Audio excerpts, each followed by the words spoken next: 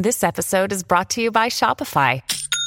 Forget the frustration of picking commerce platforms when you switch your business to Shopify, the global commerce platform that supercharges your selling wherever you sell. With Shopify, you'll harness the same intuitive features, trusted apps, and powerful analytics used by the world's leading brands. Sign up today for your $1 per month trial period at shopify.com/tech, all lowercase. That's shopify.com/tech.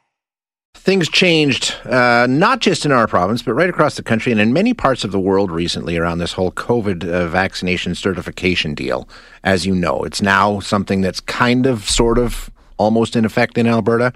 Up to businesses to decide if they want you to prove that you've been vaccinated. And the way that you go about doing that still in Alberta is you just print off a copy of your healthcare record showing that you have been. And as you know, it's been widely duplicated and forged, and it's not at all secure. So I don't know how much business in Alberta there has been for the cyber criminals who have launched a new cottage industry creating fake vaccine certificates, but they are, and you knew they would, be it a QR code, whatever the case may be. This business has sprung up immediately, and people are taking advantage of it.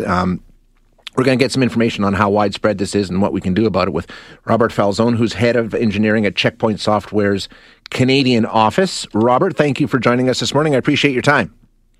Thanks for having me here, Shay. Now really we shouldn't be surprised by this, right, Robert? I mean, especially with all the attention these vaccine passports have been getting and how essential they are to do so many things. You know that cyber criminals are just going to see dollar signs and jump right in, right? This is no different than almost any other scam we've seen. When there's an opportunity and there's generated need, there's going to be those folks who fill that gap with any sort of fake product they can get their hands on to try to make bucks quickly. So that's exactly what we're seeing here, I'm afraid. And how widespread is it? Is it pretty commonplace, pretty easy to find? I think right now it is fairly commonplace because there are a number of systems that aren't quite online yet, or they're not doing the sort of more integrity type checks that make sure that the information is correct. There's lax enforcement in some places as well. So I think because of those types of things right now, we are seeing quite a significant amount. And the market will only grow, right? As these bugs get worked out, as restrictions become more strict in different locations, these will be more important, and therefore people will be more eager to find them. I think it'll get a little bit more sophisticated because as they start to clamp down, for example, here in Ontario, on the 22nd of October, there'll be digital QR codes that will be required that will be checked against a digital database. It's going to make it significantly more difficult for those who are, simple at-home forgers, for example. So I think what will happen is the methods will become more sophisticated. The prices will probably go up. It won't eliminate it, but it'll certainly make it much more difficult, and the stakes will be higher. Now, I don't want to say buyer beware to people who are out hitting the black market and buying these fake documents, but in reality, oftentimes these guys will sell you something that they promise is going to work, and it turns out to be junk, if it even exists. As you say, as things get more and more regulated and, QR codes and stuff like that, can you even be reasonably confident that what you're buying is going to actually work for you?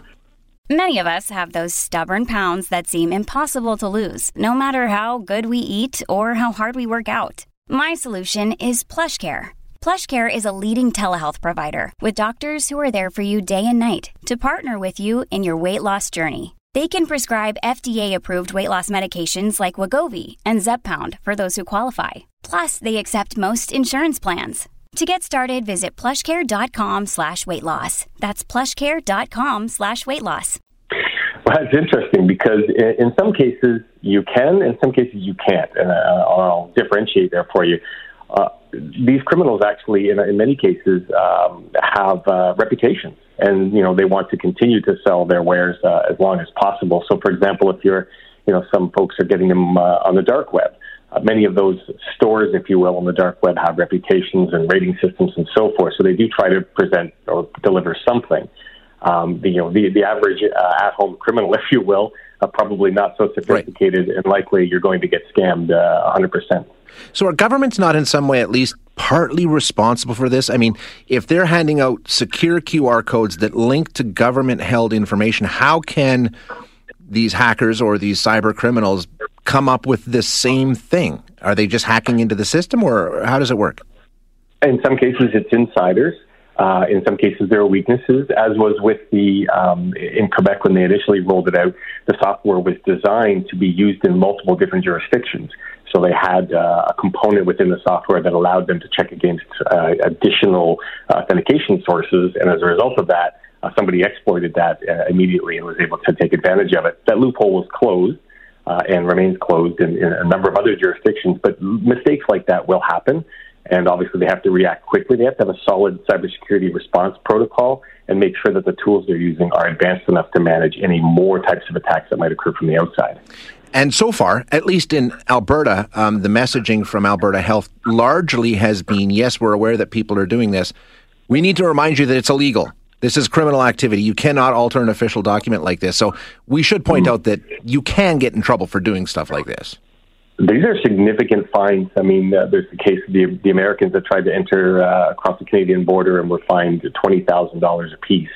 So that's not an insignificant fine, and various different jurisdictions have additional fines and municipal code violations and stuff that will certainly make for a miserable week, I'm sure. Yeah, no doubt about it, but we know it's out there. Robert, thanks so much for your time today. I appreciate you joining us. Thank you very much for having me. Cheers. Yeah, you bet. That is Robert Falzone, who is head of engineering at Checkpoint Software's Canadian office. And yeah, I mean, that's the way that the internet works, right? And I'm sure there's all kinds of different places where people are offering these sorts of documents and things like that. Now, Alberta did come out with their QR code on the weekend. I got mine. You can get it. It's pretty quick, pretty easy. You just go in and you put in your healthcare number and the date you got vaccinated, and if those two things match up, cha-ching, they send you the QR code, which is great. Still haven't figured out how to save it to my phone yet. Trying to work on that. Apparently there's a way you can do it, but I haven't figured it out. And the other issue, of course, is the fact that the program that businesses will have to use to scan that QR code, that's not done yet.